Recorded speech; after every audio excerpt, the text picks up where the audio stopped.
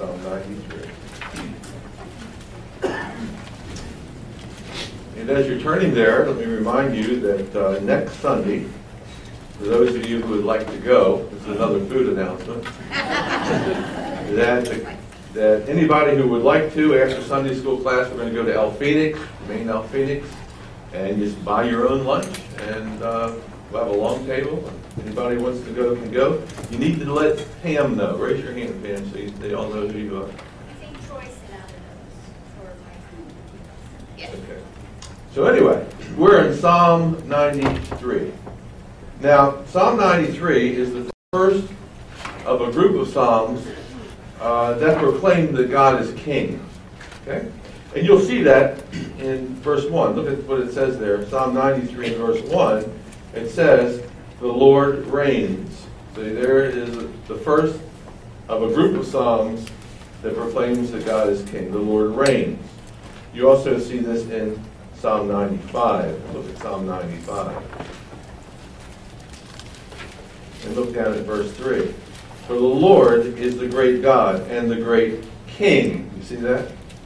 Then look at Psalm 96. And look at verse 10. Say among the nations, the Lord reigns.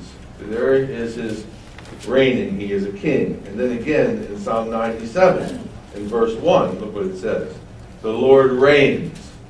And then look over at Psalm 98 in verse 6. Psalm 98 verse 6.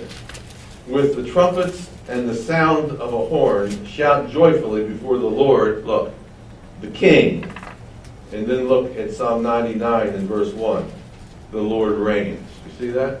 So the only psalm in the next several is Psalm 94 that does not mention that God is King. And this group of psalms are known as enthronement psalms. And they were probably sung during annual festivals. Specifically, they were sung, however, when a king was inaugurated. Because the king, like King David, served as God's ruler on earth and served as God's representative on earth. So while God reigned from heaven, he ruled over earth through a human instrument known as the king. Okay? And probably these psalms were sung during the inauguration or annual observance of the king being inaugurated. And here's how I'm going to outline this psalm. And we're doing three parts. Psalm 93, verses 1 and 2. The Lord rules or reigns over earth. That's verses 1 and 2. He reigns over the earth, over the world. Verses 3 and 4, he reigns over the seas. Okay? And then verse 5, he reigns over Jerusalem. Okay? So, the message of the psalm is that the Lord reigns. He rules. He's a king. This was the message that John the Baptist preached. He said, the kingdom of God is at hand. Now, if there's a kingdom, guess what you have? You have a king. So he said the kingdom and the arrival of the king is at hand, and he was preparing them for the arrival of the kingdom. And the preparation that they needed was to repent and believe. And he pointed them to Jesus, who was going to be God's representative king on earth. So, let's look at this psalm in the way I've just described, and let's look at verses 1 and 2. The Lord reigns over the world. Now look at verse 1. The Lord reigns. Notice, he continually reigns. You see that? Not he reigned, he reigns. Presently, he reigns. This is going to set the stage for the rest of the psalm. This is an exclamation. If you want to know what he's saying, he starts it off with, imagine being this is a worship service, since psalms were sung, and this is like a call to worship. And here's the person, the worship leader gets up and he says, the Lord reigns! And that's how the service starts. Only they may sing it. We don't know how it was done. I almost ruined my throat right there. Haven't screamed that long in a long time. Okay, so this is the announcement of his reign. Look at that, the announcement of his reign. Now look at the magnificence of his reign in verse 1. He is clothed with majesty. Now obviously this is a visionary description of God. No one has seen God except in visions. And this psalmist imagines, or he envisions, the majesty of God's reign. God is reigning and he is in full attire. Remember Isaiah when he saw the Lord? He said, I saw the Lord. You know, he was sitting on a throne. He was high and lifted up, and his train, his robes and everything just filled the temple. So the psalmist says something like that. The Lord reigns in majesty. He's clothed in his full royal attire. Sometimes Queen Elizabeth dresses ordinarily, and she just wears a yellow dress and some pearls. And that's it. And a hat, yes, and a hat. Which she does have her purse. She's holding it like this. But other times she is dressed in royal attire, and she will wear some long gown, she will have her crown on her head, she will sit on a throne, she will wear the crown jewels, and she will, even times when she's sitting on the throne for special occasions, she may even have some sort of a scepter in her hand. And so what the psalmist sees God is God's magnificent reign. Now we see the power of his reign. Look in verse 1, right in the middle of verse 1, the power of his reign. He has girded himself with strength. Now the word girded there means that he has prepared himself for battle. You know, in those days they didn't wear slacks like we have. They wore robes. And when they were ready to go to the battle, they would reach down and they get the back of that robe and they would pull it up. And they would tuck it into their sash, sort of forming slacks in a sense. And they girded themselves for battle. And here it says he girds himself for strength. And that means that he is getting ready to go out and he's ready to fight a war. He's putting on the armor for a battle. He wins this battle, according to the psalmist. You look at the rest of verse 1 and it says this. Surely, because now he's girded himself, and look at the result. Surely the world is established so it cannot be moved. And God has done that. Surely it is established so it cannot be moved. So God sets the world, in a sense, in an orbit. Our world is in an orbit and it cannot be moved. And scientists might tell us we're being sucked into some black hole and all this kind of stuff, and that's fine if they want to say that. And from a scientific standpoint, that may be the case. But what he's saying is God has fought a battle, and as a result, the world has been established, and it's in his control. He not only creates the world, but he sustains the world in a sense. Okay? So it doesn't teeter and it doesn't totter, and all that kind of stuff. Now look at the basis of this world being established. Look at verse 2. The basis for the world being established is this. Your throne is established. Do you see that? Your throne is established. From old. You are from everlasting. The earth is established because God's throne has already been established. How long has that throne been established? How long has God been in existence? What does it say in verse 2? You're for what? Everlasting.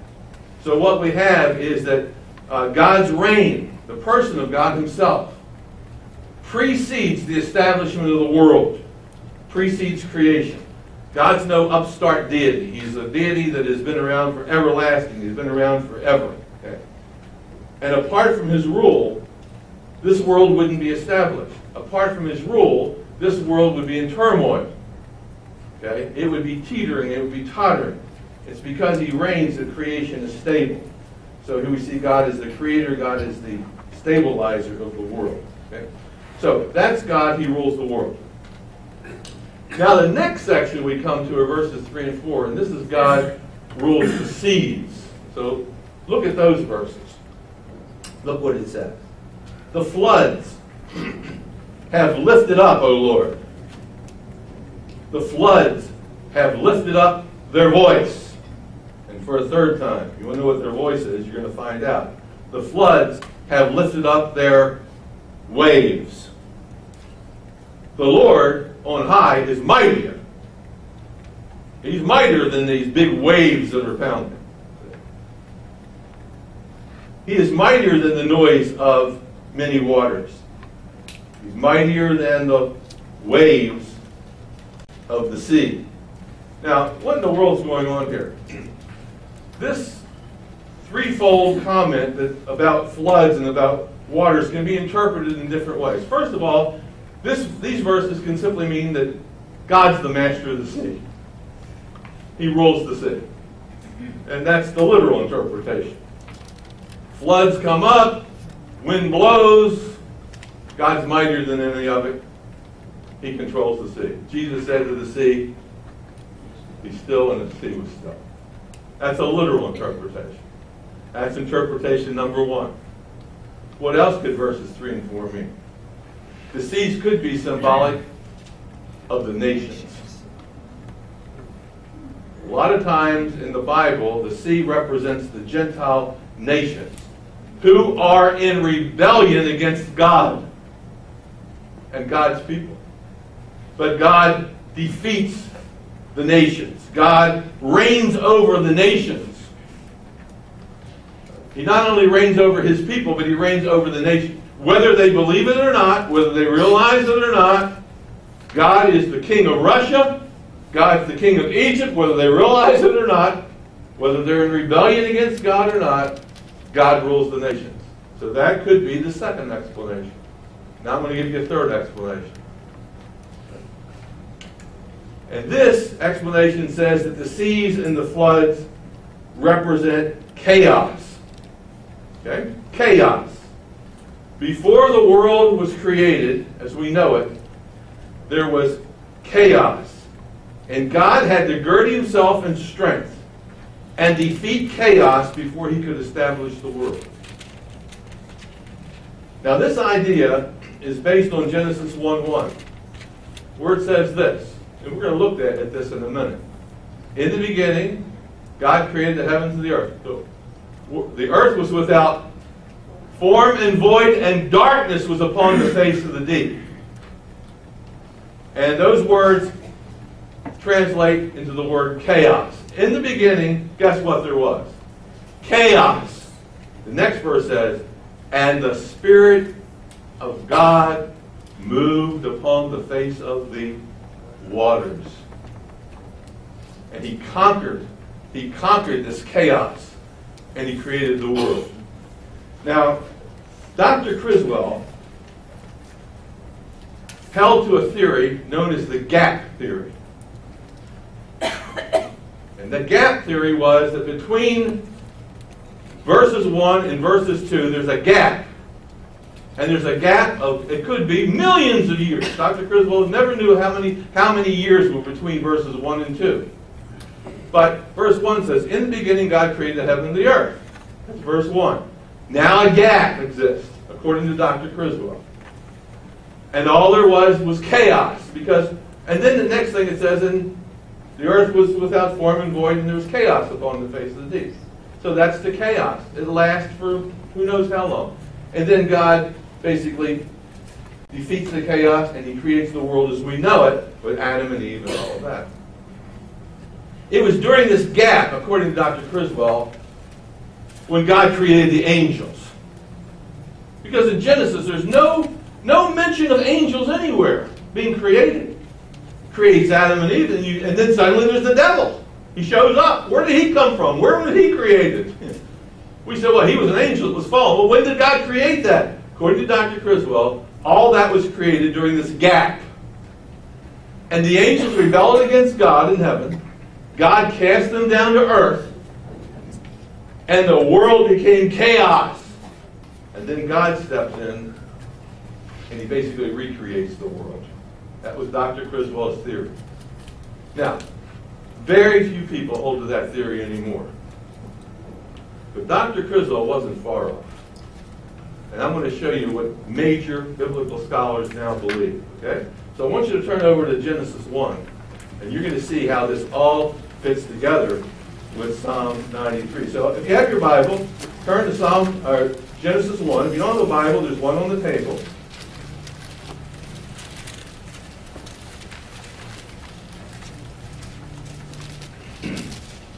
I'll show you how this all works out. That was Dr. Criswell's theory.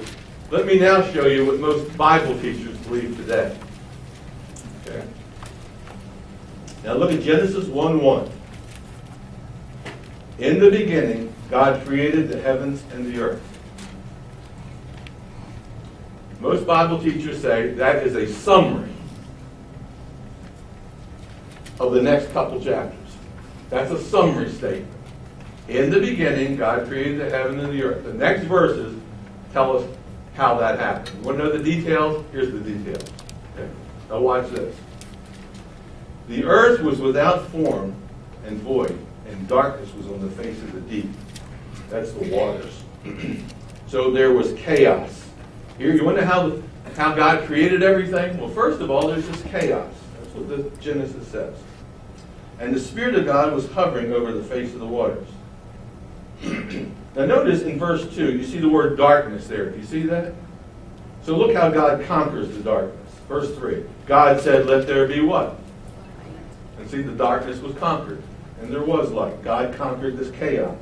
God saw the light, that it was good. He divided the light from the darkness. So on and so forth. Look at verse 6. God said, let there be a firmament in the midst of the waters. Now we have waters there in verses 2, which are in chaos, like the floods and all this kind of stuff. And so what God does, in verse 6, he deals with waters, in the midst of the waters, and let us divide the waters from the waters. Notice how he conquers the waters. God made the firmament, and he divided the waters which were under the firmament from the waters which were above the firmament. And so it was.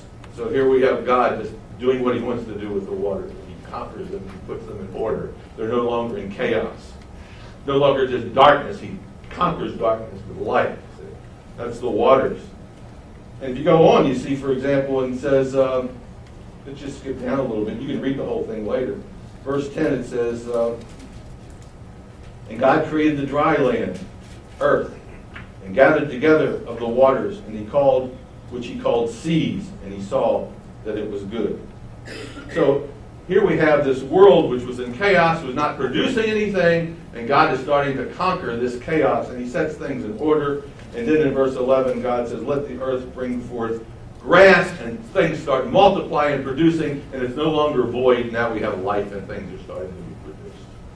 So God conquers chaos. Now, that's what most Bible scholars say. Not a gap. God in the beginning created heaven and earth. How did it happen? Well, first of all, he had to conquer chaos, and then the rest of Genesis tells you, first 3 chapters tell you how he creates everything. So that's the theories, okay? So I'm going to hold to I think all the theories are valid, but I think this chaos theory is a pretty good theory. So one thing we do know, we're not certain on which theory is right, but one thing that we do know is that Genesis was not written by an eyewitness. We all agree with that? No one was there to see the creation. It was written hundreds or even thousands of years later. And it came as a revelation from God. And the writer, probably Moses, much of it at least, writes down this story as he understands it. Maybe 1,000, couple thousand, who knows how many years later. But he writes it, but he wasn't an eyewitness to it. Also what you need to realize is during that time of Moses and other writers of Genesis, Moses probably didn't write the last words of the 5 books of Moses where it says, you know what the last, Genesis, Exodus, Leviticus, Numbers, Deuteronomy, last words say what? Moses died. Well, he didn't, and they buried him. Somebody else wrote that. Moses didn't write that in the grave. He didn't go through a medium and write that. So that's why I say other writers. But during this period of time, there were other cultures who had very similar creation stories. And all these creation stories were basically the same story. That there was chaos. And a God had to conquer the chaos, which often, the chaos often was depicted as a monster coming out of the sea, which God had to conquer in order to create the world. Godzilla, type of thing. So, and all those stories had a bit of truth in them that were based on the true story, but eventually over time got distorted And Moses writes it down, and here's the real story. And he conquers chaos, which here is depicted as floods. So if that makes sense, God basically girds himself for war, and here are his enemies, verses 3 and 4, depicted as floods that are rising up. And he's mightier than those floods, as it says in verse 4. He's mightier than those floods. So here his enemies are depicted as wild, roaring waves, like hurricanes. We just had a hurricane in Taiwan that roar, and their winds are destructive, and they leave, destruction in their path, these violent winds. And these enemies, whoever they are, called floods, are on a war path. And God girds himself and he conquers these enemies. Most likely demonic enemies. Dr. Criswell thought that this would have been demonic enemies. Probably is. Remember when Jesus rebukes the sea? He actually rebukes it. Same word he uses when he cast out demons. The sea is being controlled by demons, and there's just much more to the story than meets the eye. So anyway, God is victorious, and that's what verse 4 says. God on high is mightier than these things. He's mightier than the noise of many waters, than the mighty waves of the sea. He destroys chaos. Now we have God rules over his people. Okay, so that's the last verse, verse 5. So let's see what it says. And you're going to see two sureties here. Number one, the psalmist says to God, your testimonies are very sure. That's surety number one. Your testimonies are very sure. Now the word testimonies here is used 13 times in Psalm 119. A real long psalm. And the word testimonies refers to God's word, his laws, his affirmations, his precepts. And so God's word, his promises, his covenant are sure. When God enters into a covenant with his people, it's infallible. They can count on it. They are trustworthy. You can count on God to keep his promises to his people because he's entered into a contract with his people.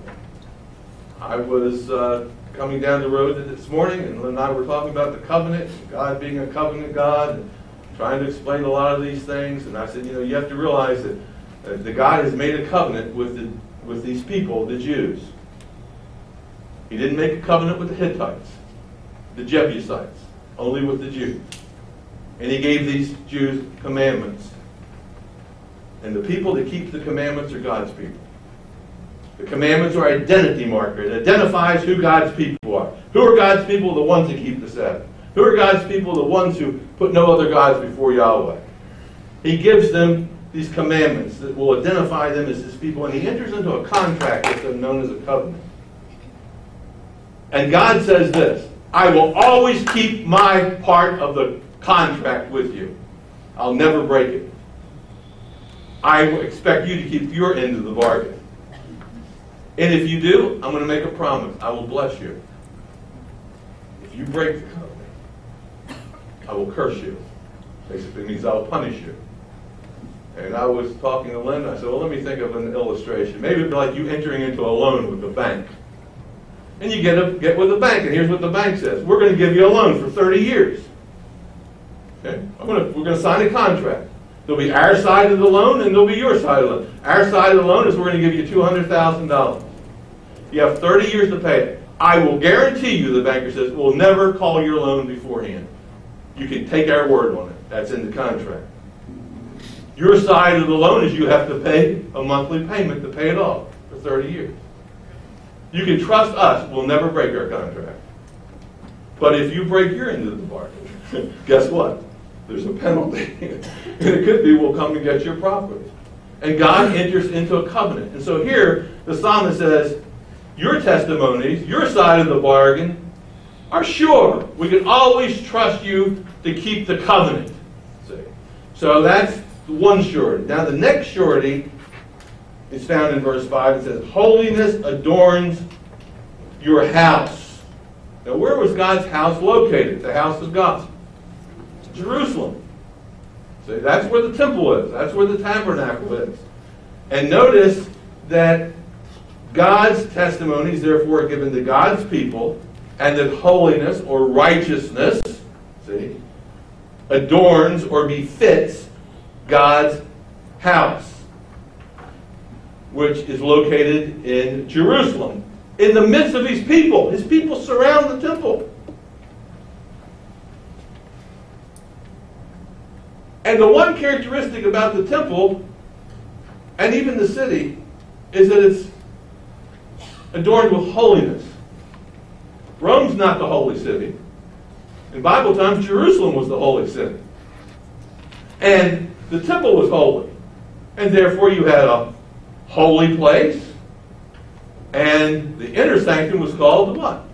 The Holy of Holies. See?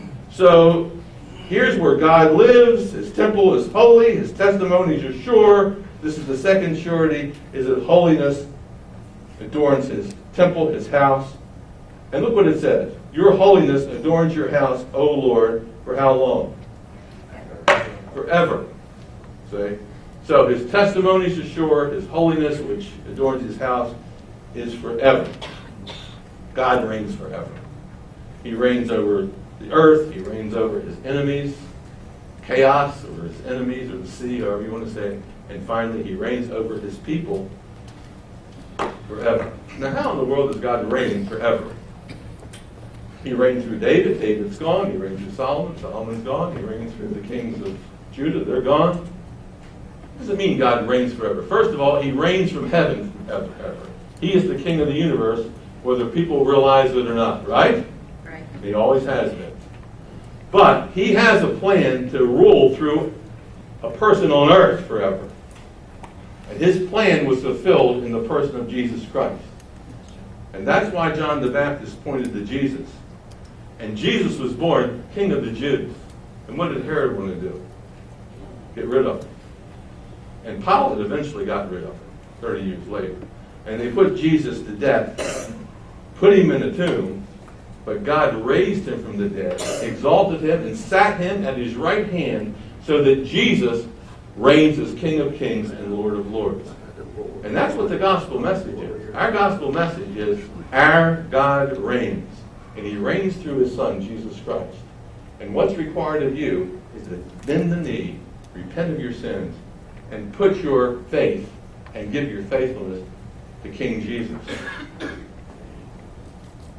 And of his kingdom shall never end. And then one day, the scripture says, the Lord will return from heaven, he'll come down to earth, and he'll set up his kingdom on earth. And thus, the psalmist says, the Lord will reign forever. Next week, Psalm 94. Amen? Amen. Okay, let's pray. Lord, we thank you for your word. Short verses, big message. Big message about the cosmology, and a big message about the creation, all these kinds of things. Theology, eschatology, angelology, kingdom theology, all rolled into one in these 5 verses. Oh Lord, help us to realize that it cost you to reign.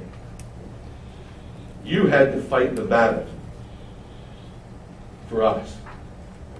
And now, Lord, all you're calling us to do is recognize your reign and serve you as the King of this universe. In Christ's name, amen.